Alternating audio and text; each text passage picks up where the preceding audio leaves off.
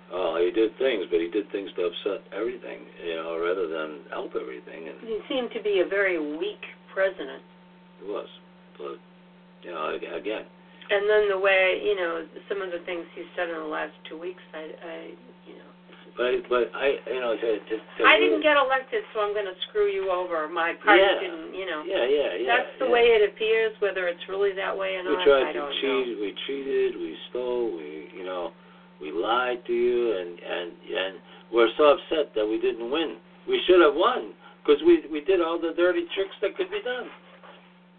But what it was the American people just said, let's go to this. We had enough of you guys.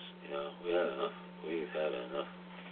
But anyway, by the way, new news tonight about John McCain. Yeah. He was the traitor that the Hanoi Hilton guy. Yeah, he was the guy that leaked the documents there. Gave FBI the Trump smear dossier. Angry Americans want him removed.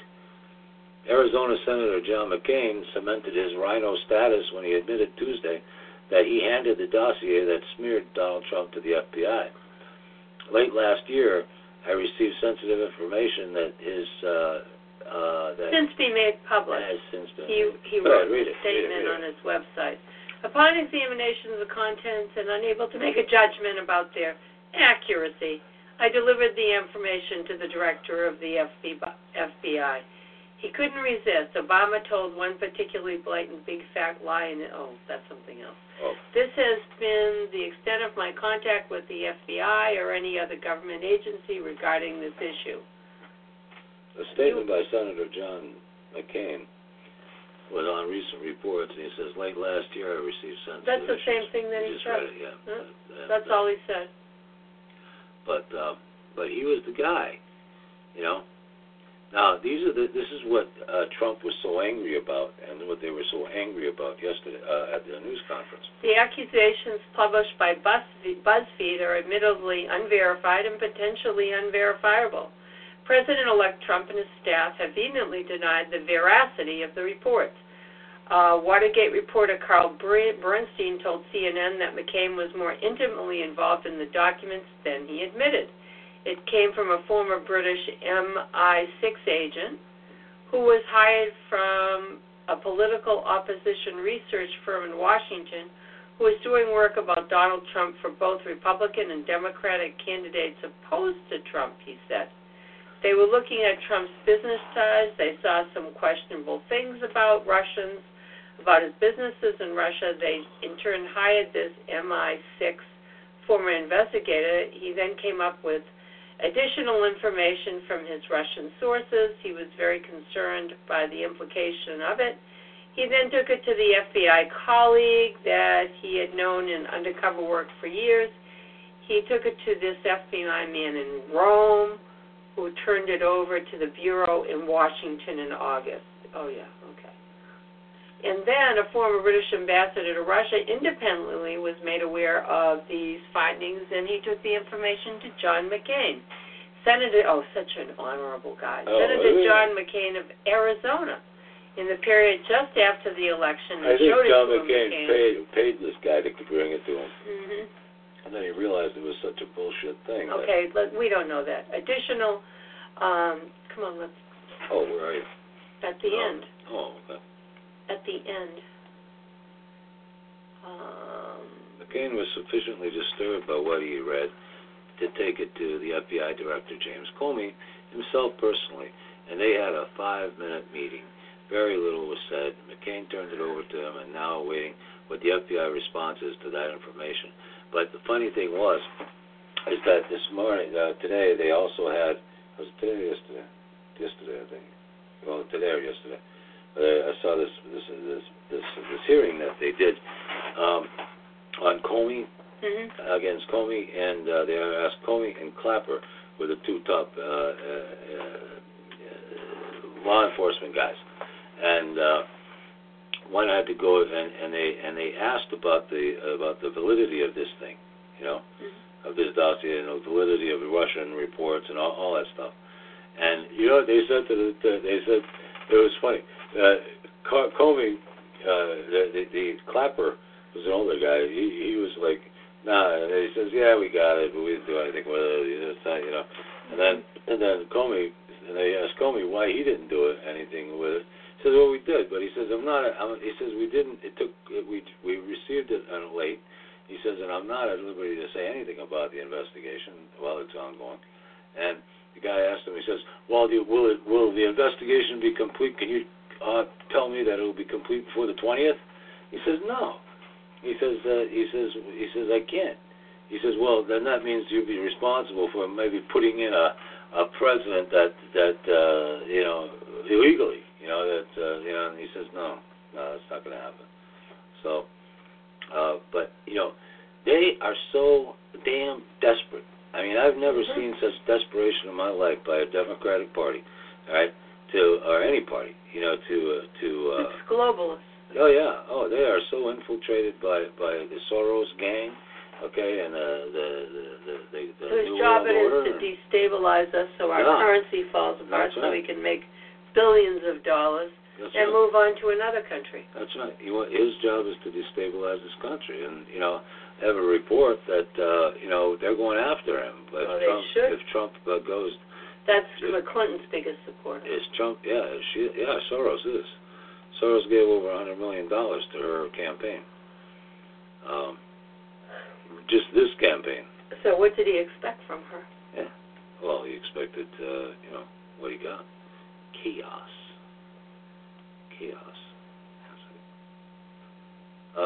Oh, yeah. The Vatican calls for a central world bank and global authority. Do we know that this is a true... Yeah, I think so. Newswire is pretty... They come up with real stuff. They have over the years. That's why I like to read the Newswire. But it says Vatican calls for a global world bank. Okay. The Vatican has called for the establishment of a global public authority and a central world bank to rule over financial institutions that have become outdated and often ineffective in controlling the masses. A major document from the Vatican Justice and Peace Department condemns that it called the idolatry of the market, as well as a neo-liberal thinking that is said looked exclusively at technical solutions to economic problems. The 18-page document towards reforming the international financial monetary system in the context of a global public authority was at times very specific, calling for example for taxation measures on financial transactions. Globally. The guy. Anyway, the economic and financial crisis which the world is going through calls everyone, individuals and peoples, to examine in depth the principles and cultural and moral values at the basis of social coexistence. It said. Okay. In fact, the crisis has revealed behaviors like selfishness, collective greed, and hoarding of goods on a grand scale. And it said, adding that the world's economics needed an ethic of solidarity among rich and poor nations. If no solutions are found to the various forms of injustice, the negative effects that will follow on a social, political, and economic level will be destined to create a climate of growing hostility and even violence, and ultimately undermine the very foundations of democratic institutions, even the ones considered most solid, it said. I tell you, they'll do anything to destroy this guy, With a picture of his pregnant wife and his...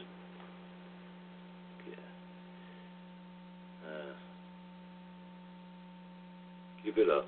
It'll make people like Trump even more. I'm going to tell you where to go to get this article because it's kind of long and involved. But it's yournewswire.com and check it out. They're pretty reputable. They've been around a long, long, long time. And we've been using them since been reading this guy since we started. Yeah. Remember? Yeah, we used to get articles from them all the time. They're pretty reputable. Who knows, though, anymore? Yeah, we don't know. Oh, this is so funny. This is a true story. The Czech government, it tells its citizens how to fight terrorists. It says, shoot them yourselves. They want to arm their citizens and take care of their own terrorist problems. So a couple of months ago, Czech President Miloš Zeman made an unusual request. He urged citizens to arm themselves against a possible super Holocaust carried out by Muslim terrorists. Never mind that there are fewer than 4,000 Muslims in the country of 10 million people. Gun purchases spiked. And one shop owner in East Bohemia, a region in the northern center of Czech Republic, told a local paper that people were scared of a wave of Islamists. Sounds familiar, doesn't it? Uh-huh. Like everywhere in the world. And now the country's interior ministry is pushing a constitutional change that would let citizens use guns against terrorists. Proponents say that this could save lives if an attack occurred and police are delayed or unable to make their way to the scene. Sounds to me they're going to create some chaos. That sounds to me. To become law, Parliament must approve the proposals and then vote in the coming months. But the Czech Republic already has had some of the most lenient gun policies in Europe. Okay. I thought that's where Jake was. No, that's not Czech. It's Ukraine. Ukraine. Oh, sorry. Now Crimea, I think, which is, I think you got. He's in the Russian part? I think you got absorbed. It's home to about 800,000 registered firearms. Wow. Uh-huh. 300,000 people with gun licenses. Obtaining a weapon is relatively easy. Residents must be 21, pass a gun knowledge check, and have no criminal record.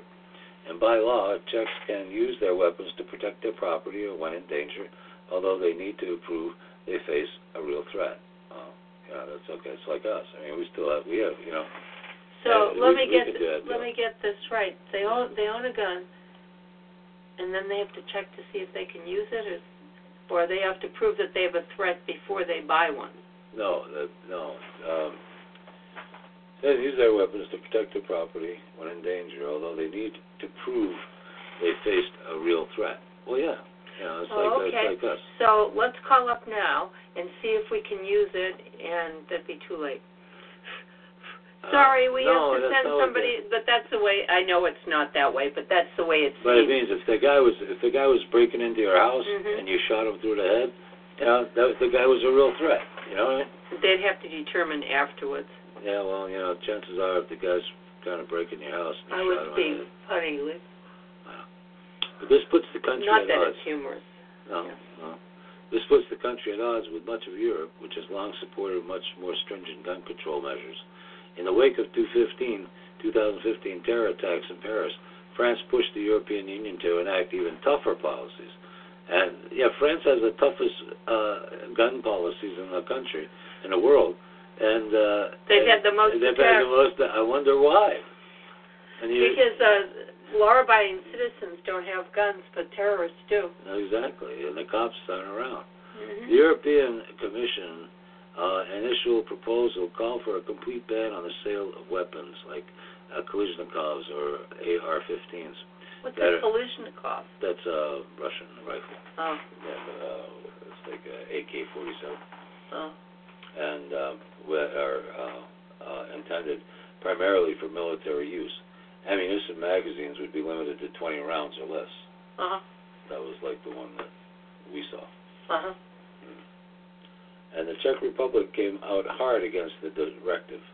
Officials warned, somewhat ominously, that the measure would limit the country's ability to build an internal security system and make it nearly impossible to train Army reservists. And a total ban on military-style rifles that can fire large numbers of rounds would make illegal thousands of weapons already owned by the Czech citizens. See, the Czechs have had a problem anyway, Chechens. I think that this is the Czechs, yeah. I don't know if I was thinking of the Chechens. They got the Czechs, they've got a large terror group there, independence group against Russia. But anyway, it's kind of funny that I thought that was kind of funny. Yes, well, the guy who won the Nobel Peace Prize a few years back? Yeah, that's Mr. Obama.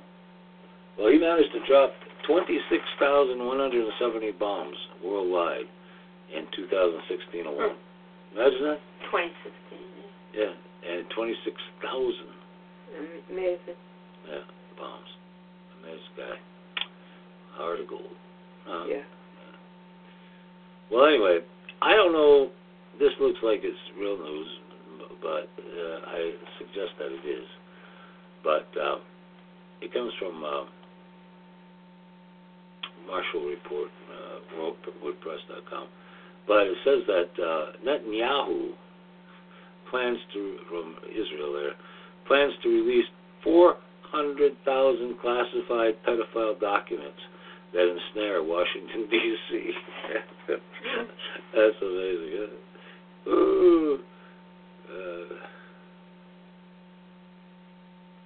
One guy here thinks that it might be a fake story, but I don't know. Mount Shasta could set world record for the largest snowfall, 18 feet in 4 days. What do you think of that? 18 feet. In 4 days, Mount Shasta in California. That's weird weather out there. Huh? They've been droughting for 3 years or something, and now they're a huge snowfall. Anyway, 18 feet in 4 days. That's amazing. I don't know what 18 feet would look like in 4 days. This is more of a weather report. But anyway, let's move on to bigger and brighter things. This one was really fun. WikiLeaks. Julian Assange was given a Peace Prize by a group. Did you know that? No. International group gave him a Peace Prize. The founder of whistleblowing website WikiLeaks has been awarded an award for exceptional courage in pursuit of human rights. Isn't that cool? A little video on this today. If it works. A lot of this video stuff does not work. It's buffering and buffering and buffering and buffering.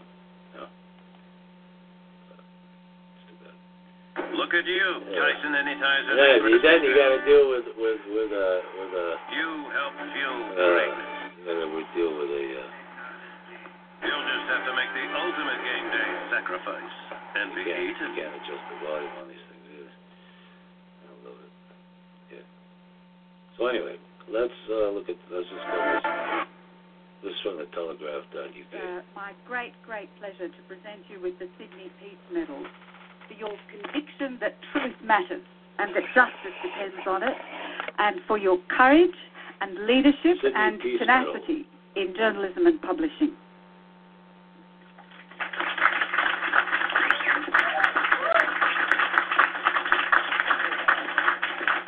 The real value of this award and the Sydney Peace Foundation is that it makes explicit the link between peace and justice. It does not take the safe, feel-good option of shunning controversy by uttering platitudes. I just looked at this. Instead, it goes into difficult terrain by identifying organizations or individuals who are directly engaged in struggles of one kind or another.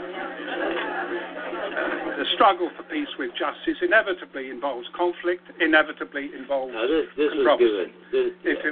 Anyway, this some schmo from the Sydney Peace Medal Prize. But this, I just realized this thing, and this happens a lot with you too. Oh, Julian Assange was given the Peace Prize. Yeah, but this happened in 2011. Okay. Somebody just sent it over to me today. I didn't know we got a Peace Prize. 2011. Yeah, from yeah. So anyway,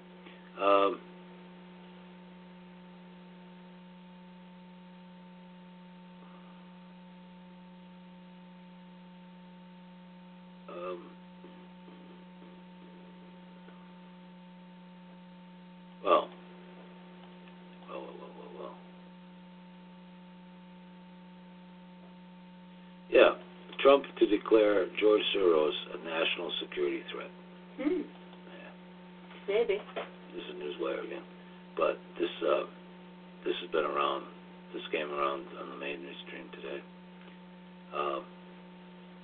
Donald Trump's plan to charge billionaire elitist George Soros as a threat to national security in the United States when he takes office later this month. According to Kremlin Foreign Minister Sergei Lavrov, Lavrov,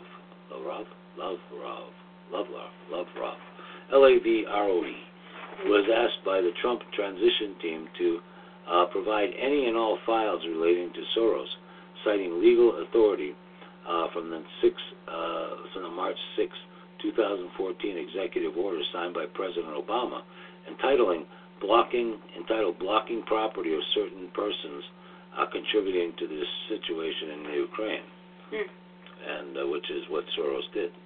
Okay, and then it says, I, Barack Obama, President of the United States, find that the actions and policies of persons that undermine democratic processes and institutions in the Ukraine, threaten its peace, security, stability, sovereignty, and territorial integrity, and contribute to the misappropriations of its assets, constitute an unusual and extraordinary threat to the national security and foreign policy of the United States, and I hereby declare a national emergency to deal with that threat.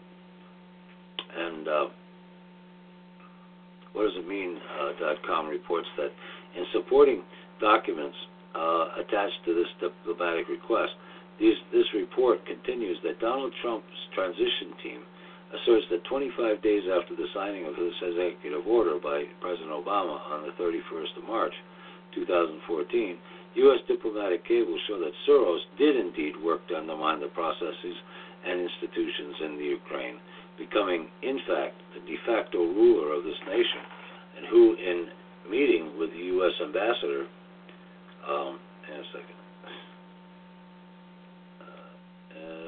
with the U.S. ambassador to Ukraine, Jeffrey Pratt, laid the basis for war by his stating that the federalization plan being marketed by Putin to Merkel and Obama would result in Russia's gaining influence and de facto control over eastern regions in the Ukraine. The federalization plan,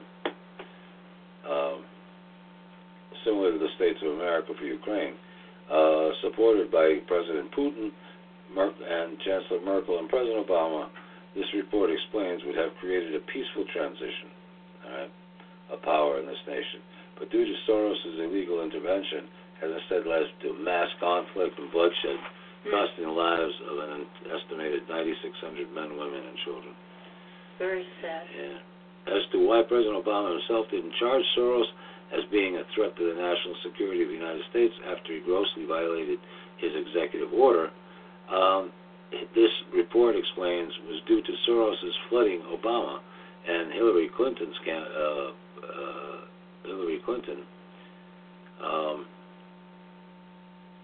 the Democratic Party, with a staggering $100 million in donations, and that turned this once respected political party known as the Party of Jefferson into what is today known as the Soros Party, and that has in fact destroyed it. Beginning in 2004, this report continues, Soros began his takeover of the Democratic Party, going to war against American people and their democracy by declaring that it is the central focus of his life. All right? In a matter of life and death, and vowing that he would become poor if it meant defeating the President of the United States, which was George W. Bush. All right? But anyway, to make a long story short, Soros has been undermining this country for quite some time, and I think it's time that we stop him. You know what I mean? Let's see. Hey, you want to read about Indian Point being closed down? I think that's a good thing. When is that going to happen? That's going to happen with 2021. Oh. Well, it probably takes that long to dismantle the thing. I mean, they've been having problems there for years, a long time. Yeah. Years. And it's polluting the Hudson. The radiation is going right into the river, killing the fish. Yeah. God knows. And I'm sure the people. Yeah. Entergy is to close the Indian Point nuclear plant and landmark agreement.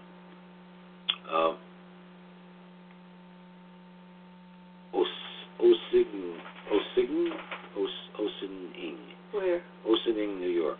Ossining, New York. New York State and Entergy have reached an agreement for the shutdown of the two aging nuclear reactors at the Indian Point Energy Center by 2021. These dates are very likely sooner than what could have been achieved through litigation, which could have dragged on much longer with no guarantee of success. The agreements also cut 14 years off the closing date requested by Entergy, and Riverkeeper was party to the agreement on behalf of its partners, which include Scenic Hudson under this agreement. Now we've worked with Scenic Hudson before and blocked some things, and this thing here, Riverkeeper was the Riverkeeper was the party. Was the was it Watchdog Agency? That singer guy there. Oh, Pete Seeger. Pete Seeger. That was his nonprofit there to try to. He's been trying to close that plant for years. Yeah, for years, and trying to protect the Hudson River. But Riverkeeper retains the right to compel full compliance with the closure agreement. Riverkeeper and Scenic Hudson have the right to challenge and take enforcement action against any future violations an Entergy may commit at Indian Point. And the article goes on quite a bit and talks about annual inspections and creation of a $50 million environmental and community fund. It's pitifully. If there's ever a leak, there is a leak, but if there's ever a problem there with the shutdown, $15 million won't even cover their first day of expenses. Well, anyway, you can check that one out at the Riverkeeper, which is the website. And let's look at this here. I'm so glad. You may or may not have heard about the big blow up there between Meryl Streep and the Twitter. Yeah, I just heard about it that once, once and well, I think it was put it to bed, kind of. Yeah, it kind of went to bed, but it didn't. They're still acting on it. But Kellyanne Conway, who is Donald Trump's senior advisor, one of them, called her out actually in this video, and I think she rightfully did so because I don't know. I've met Meryl Streep, and she seemed like a very nice lady, and but she has her opinions like anybody else does. The only difference between her and everybody else is that she has a national and an international format in the Golden Globes to express something that really was, already debunked by well, seemingly so. But you got to remember, she's a great actress, so she had to get her point across, and she had to do it her way, But it says Kellyanne says if Meryl Streep cared about the disabled, should talk about tortured Chicago teen. And anybody remembers that last week? There was a retarded, mentally impaired kid who was tortured by 5 kids, or 4 people and teenagers there in Chicago last week, and it was a big story. And the judge banned them from bail. They're in jail, and even Obama spoke about them, but called them despicable. But she's right. Conway said if Streep really cared about the disabled, as she was showing that she sympathized with, then she'd be talking about the tortured teen. And let me see what she says here, because there's a short video on her. And oh, come on.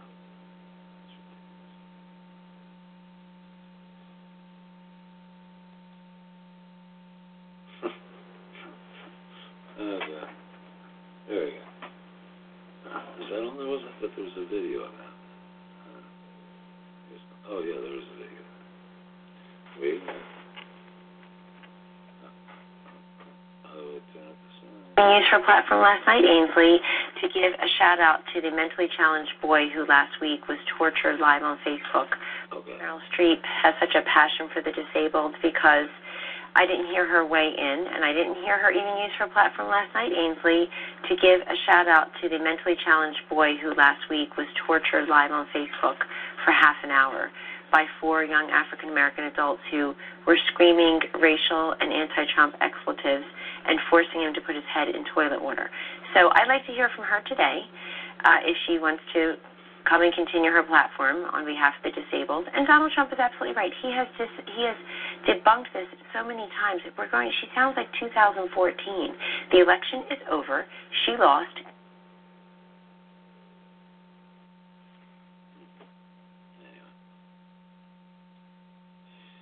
But that's kind of like the way it is, guys. You know, kind of like the way it is. Tit for tat. I don't know what to tell you. But anyway, we're on a road to Morocco here. Hang on. Let's see, we don't have any callers. It's okay. Anybody wants to call in and add to the show, please feel free to do so.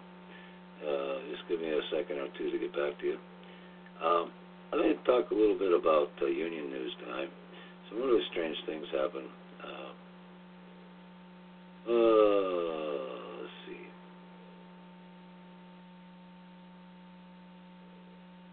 This I thought was kind of odd, that Obamacare repeal promises a lot of job loss. Massive job losses. Did you want to read this? Are you okay? Yeah, go ahead. I'll listen to it. Go ahead. I can't listen. Okay. America may be split on their feelings about the Affordable Care Act, and some sightings concern about the law's expense. But a new study finds that getting rid of Obamacare could lead to even higher costs, including the loss of 3 million jobs within 4 years. Holy cow. The Republicans are gearing up to repeal the law this month, even though they don't have a replacement plan. Senator Bill Cassidy. The average American visits about 7 different websites before booking a hotel. Oh, Lord. I totally get that. You know, we want to make sure that we get You don't even know I hate this. How do I disable that blocker? Yeah. Sorry, folks. Let's see, would focus on the best known and unpopular parts of the law, such as the penalties and mandates for individual coverage. If the Affordable Care Act's tax credit and Medicaid expansion are repealed without a replacement plan, the hospitals and healthcare providers would see their uncompensated medical care costs surge by $1.1 trillion from 2019 to 2028, while the country would suffer much broader economic repercussions. According to the new report from Milken Institute School of Public Health at the George Washington College, Jesus, they got 3 million names for one institute here. But repealing key parts of the ACA could trigger massive job losses and a slump in consumer and business spending that would affect all sectors of the state economies, and lead author Leon Koo, Director of Center for Health Policy Research and Professor of Health Policy and Management at the Milken Institute. And Jesus, these guys are so proud of their titles. Sound like some lord, some Italian nobility there. But anyway, let's move on.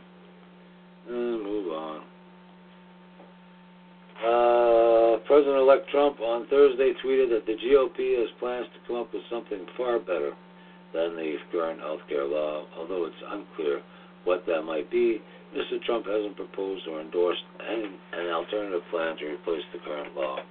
He teased about it today, though, and he said that there was something coming up. It would be his first executive orders would be to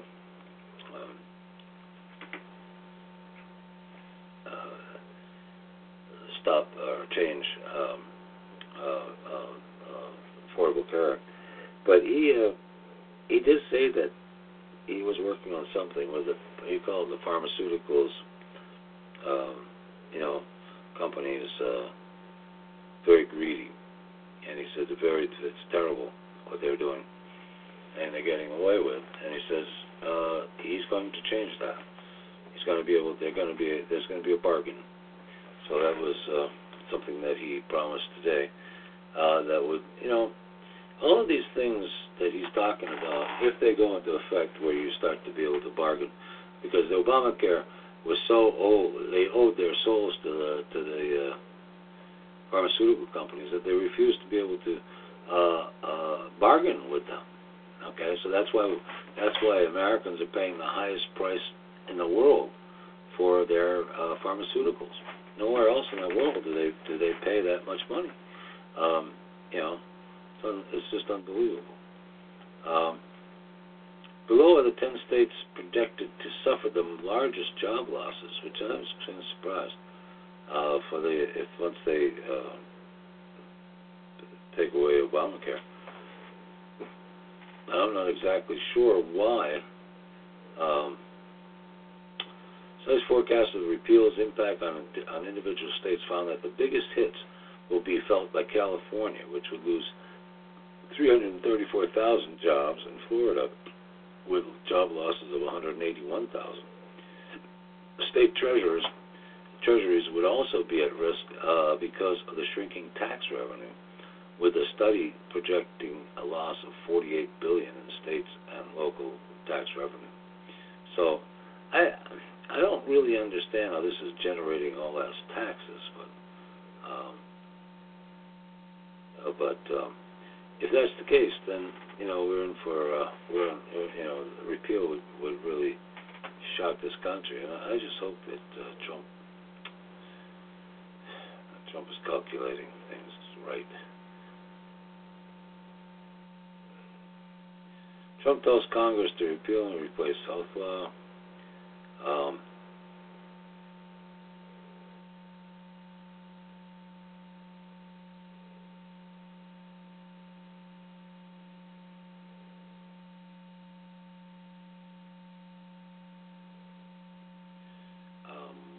No state savings from shift. Ford bows to Trump's benefit robots. Ford's bow to Trump benefits robots, not workers. That's kind of interesting.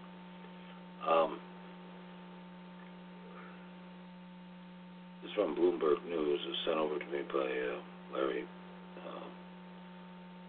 Dorman today. Ford's bow to Trump benefits robots and not workers.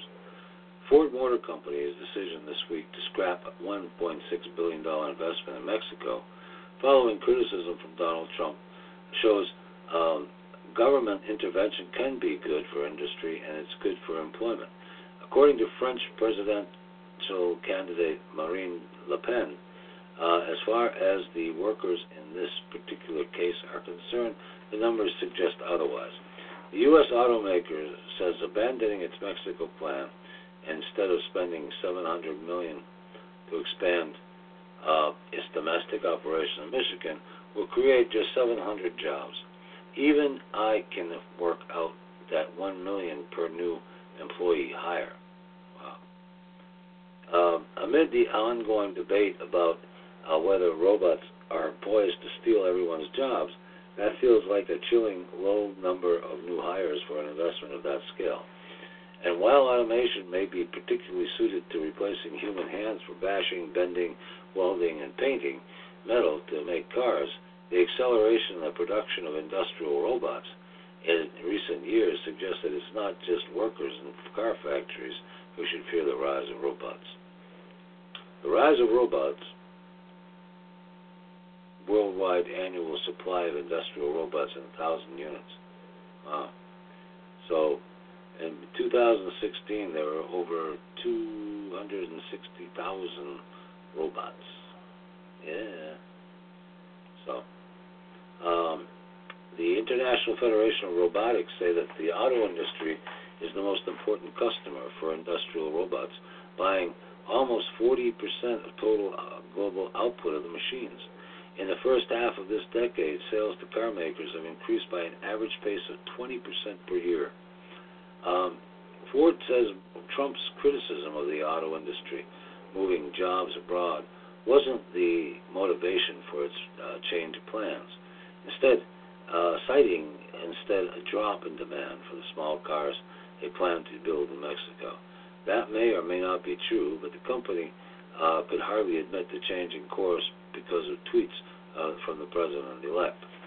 But it does seem likely that those industry trends, including a wider acceptance of electric cars and car makers' push to develop self-driving vehicles, means Ford needs to expand where its smartest engineers, best technology, and advanced automation are located, rather than seeking low-cost production lines. That's right.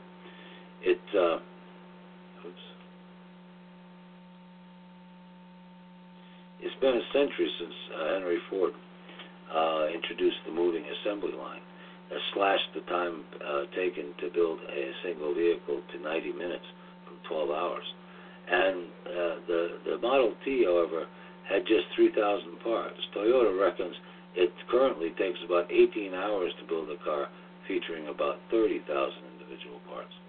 Employing a human welder in a factory in the U.S. costs about $25 per hour, including benefits, according to a 2015 study by the Boston Consulting Group. That drops to just $8 per hour for a robot, including installation, operating costs, and maintenance. By 2030, the operating cost per hour for a robot doing similar welding tasks could plunge to as little as $2 when improvements in performance are factored in. The rise of automation has had tangible financial benefits for the auto industry. And Ford's annual revenue per employee, for example, has climbed 27% in a decade, although it slipped a bit from 2011 peak. So, I don't know, folks, and there's more. Efficiency gains, you're better off with a robot, all this kind of stuff. So it's kind of freaky, kind of frightening, and all around, not too good, not too good. And something here I thought was interesting too is why Americans won't buy Chinese cars. Let's see what I always wondered that. I never thought about buying a Chinese car. You know that, Lena? Oh, no, I haven't either. No. This is something you don't think about, really. What would it take to convince American drivers to buy a Chinese-branded car? Well, China automakers have tried and failed to answer that question for at least a decade. But now anyone... Low price? Yeah. But now another one wants to try. And this week on the Eva Detroit's Auto Show, today, Ganzhou Automobile Group company announced that it will begin exporting cars and sport utility vehicles to the U.S. next year. Although GAC signature brand may be an evocative one for Americans, it's called the Trump Chi. The Trump Chi. That's the name of their new car. The Trump Chi. The Trump Chi. Yeah. Oh, does it describe it? Yeah. Don't bet on any big heads. The Trump Chi. Now let me take a look at this. I just see what it looks like. The Trump Chi. There it is. Oh, geez, it's a small SUV. Do you have a picture? Yeah, I'm waiting. Yeah, there was one. Oh, not bad looking. The GAC, Trump Chi, started making automobiles in 2000 as a subsidiary of Ganzhou Automobile Group. Ganzhou is a big city, which also produces and markets the Shangfeng and Gaonao sub-brands in China.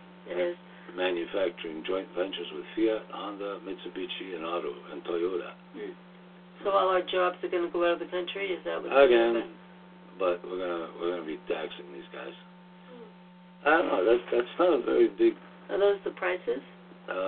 No, it's a GAC, Or the all number. models, 2000, okay. So they started at 7,000 of them in the United States, I guess. All models. And they got 7,000 of them here. Now they're up to 33,000. No, in January. February. In November, 38,000. Yeah. So they don't have a full.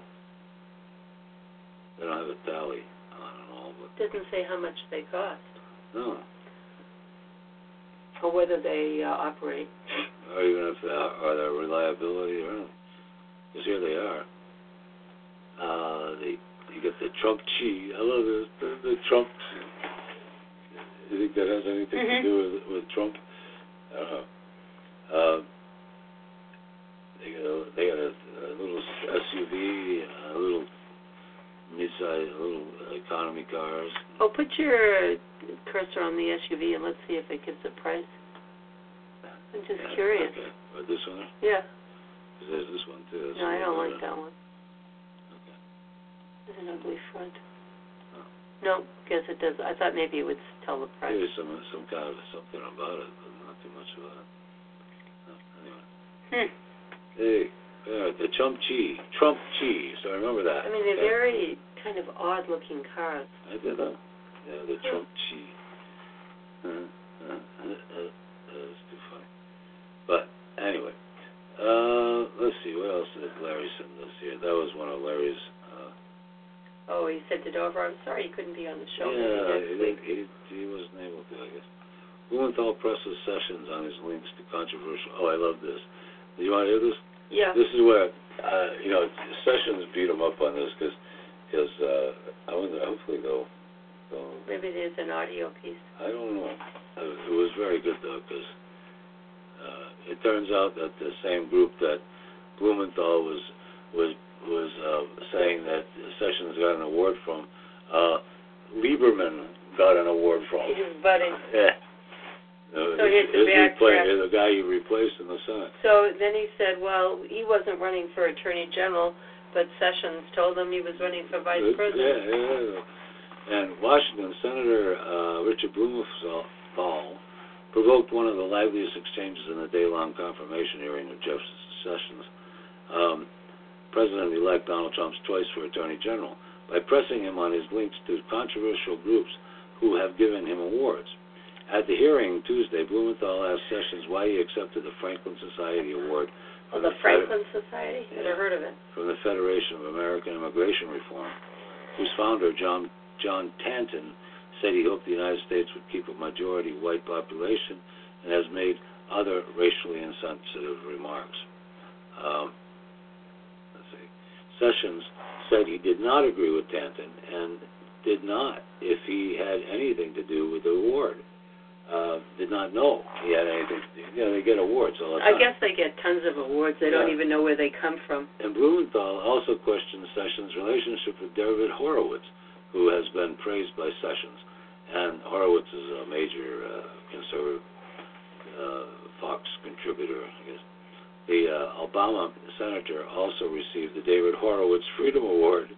Right? So much for that. Blumenthal and Horowitz Blumenthal said Horowitz had said all Muslims are connected to the radical Muslim Brotherhood. I did not know David Horowitz had made that statement, Sessions replied. And Blumenthal also criticized Sessions for accepting an award from Frank Gaffney, Jr., of the Senior of Security, Center for Security Policy, whom the Southern Poverty Law Center has called one of America's most notorious Islamophobes. Well, Sessions retorted that former Connecticut State Joe Lieberman also received an award from the Gaffney, from Frank Gaffney. Blumenthal and Sessions did not list their awards when he filled out his questionnaire to the Senate Judiciary Committee, which had asked for this information. Well, Sessions, who was 70 years old, was the first of Trump's nominees to undergo a confirmation hearing. He faced tough questions from Judiciary Committee Democrats Tuesday about his record on civil rights and immigration, and the hearing was frequently interrupted by protesters. Yeah. That's true. It went from, 9 o'clock in the morning to... Yeah, 10 hours, actually. Ridiculous. 10 hours of ridiculous. And then it was on today, too. Sessions wasn't there, but they were blasting him with testimony from, people who didn't even know who he was. They just wanted to air their dirty laundry, basically. So, coalition of about 400 civil rights immigrants and human rights organizations, 1,400 law professors, and about 70 reproductive health groups opposed Sessions' nomination. Earlier in the day, Blumenthal said Sessions, if he would appoint a special counsel if Trump or his family members were accused of breaking the law. In asking Sessions to recuse himself from these cases, Blumenthal said, I think that the Attorney General of the United States has a unique and special role, and he's not just another government lawyer, another cabinet secretary, he's a nation's lawyer. Sessions replied that a special prosecutor is a useful tool in the right circumstances. Blumenthal continued to press him on whether he would appoint an independent prosecutor if there is evidence Trump violated the Emoluments Clause of the U.S. Constitution, which prohibits the president from having financial conflicts of interest involving foreign governments. He would have to examine that, he said. But what happened is that what Blumenthal was talking about there is, an obscure clause, for conflict of interest where people get remunerations from foreign countries and so on and so forth. It's really, but there's a gray line there between Trump's investments, and his. They'd have to research that and find out if it was. Well, they did. For. They did. He did, and what he offered to do today was he offered to. He would not give up his. Who is he? Trump. He was not. Sessions but I'm explaining what he was saying since it all relates to Trump anyway, and what he was accusing or what he was saying about Sessions. Would he prosecute Trump? If he was. If he broke the law, he broke the law. And of course, he said, or he said he would recuse himself from anything that was of a political, issue where he felt pressure. So, anyway, I listened to that. I saw it, and the write-up doesn't do justice to what actually took place there. Oh, okay. You know what I mean? Because all those questions were answered quite directly by Sessions. I thought satisfactory. Well, the part that I saw him question, he didn't hesitate in any of his responses. Not in any of them. No. He kind of knew already. Oh, he was well prepared for that. He reminded me of like a bantamweight fighter. He just was like, relentless. They kept hitting him, but he kept hitting them. And before it was over, I feel the guy wasn't ruffled at all in the part. No, and Trump seemed called to be him very even-tempered. Trump today called him. Said he was excellent. He said. I thought anybody who could go that long and not lose their temper was but beyond he was me. good. Yeah, he was really, really good. I would have been so frustrated by somebody like that. And I'll leave you with something here tonight that I wanted to mention. Because I like her as a character, Rhonda Rousey, and I think it was a positive message that one of her enemies, or I shouldn't say enemies, but one of her challengers, sent her, because poor Rhonda, she's been having a lot of troubles. She's the Ultimate Boxing champion who just got defeated after 48 seconds in the ring on Christmas. It was pretty sad. And this is the second defeat of her entire career. She's had like 12 victories, but in a row. But I felt sorry for her, and I wanted to mention this because I like Rhonda Rousey, and I hope that she goes on to become successful. I'm sure she can find something else. She'll be fine. It says after years of spewing venom at each other, Chris Cyborg Justino, who was her opponent, buried the hatchet with rival Rhonda Rousey, sending her a message of sympathy. Rousey recently broke her media silence by posting a rather vague J.K. Rowling quote on Instagram, and said, "And so rock bottom became the solid foundation upon which I rebuilt my life." Lucy posted, citing the author of the famed Harry Potter series, and What? That didn't make she quoted J.K. Rowling. Oh, okay. All and right. J.K. Rowling, that was a quote that she gave in her Harvard commencement speech, which was really, really a fascinating speech. But anyway, just want to say we wish Rhonda the best. Hope she moves on. She's doing well. Okay with. She's an attractive girl, tough girl. Just hope she can move on from here.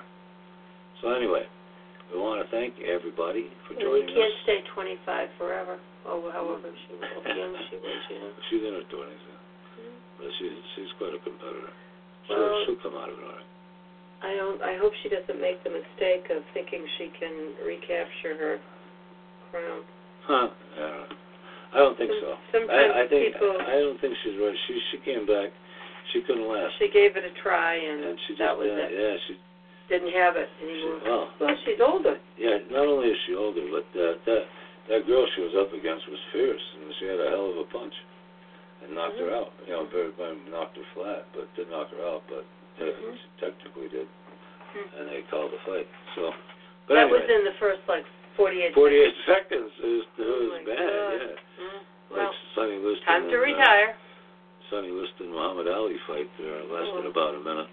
All right. But anyway, we want to thank everybody who joined us, and thank you so much. And tell your friends, share this episode, and good night, everybody. Good night, folks. Have a good week.